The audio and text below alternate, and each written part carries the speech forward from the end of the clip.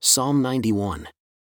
He that dwells in the secret place of the Most High shall abide under the shadow of the Almighty. I will say of the Lord, He is my refuge and my fortress. My God, in Him will I trust.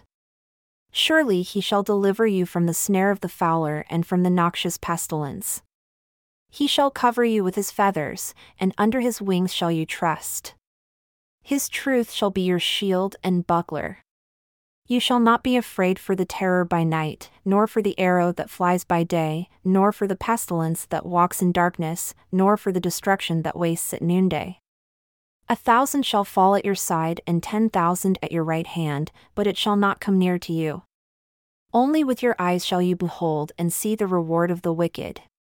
Because you have made the Lord, who is my refuge, even the Most High, your habitation, there shall no evil befall you, neither shall any plague come near your dwelling. For He shall give His angels charge over you, to keep you in all your ways. They shall bear you up in their hands lest you dash your foot against a stone. You shall tread upon the lion and adder. The young lion and the dragon shall you trample under feet. Because He has set His love upon me, therefore will I deliver him. I will set him on high because he has known my name. He shall call upon me, and I will answer him. I will be with him in trouble. I will deliver him and honor him.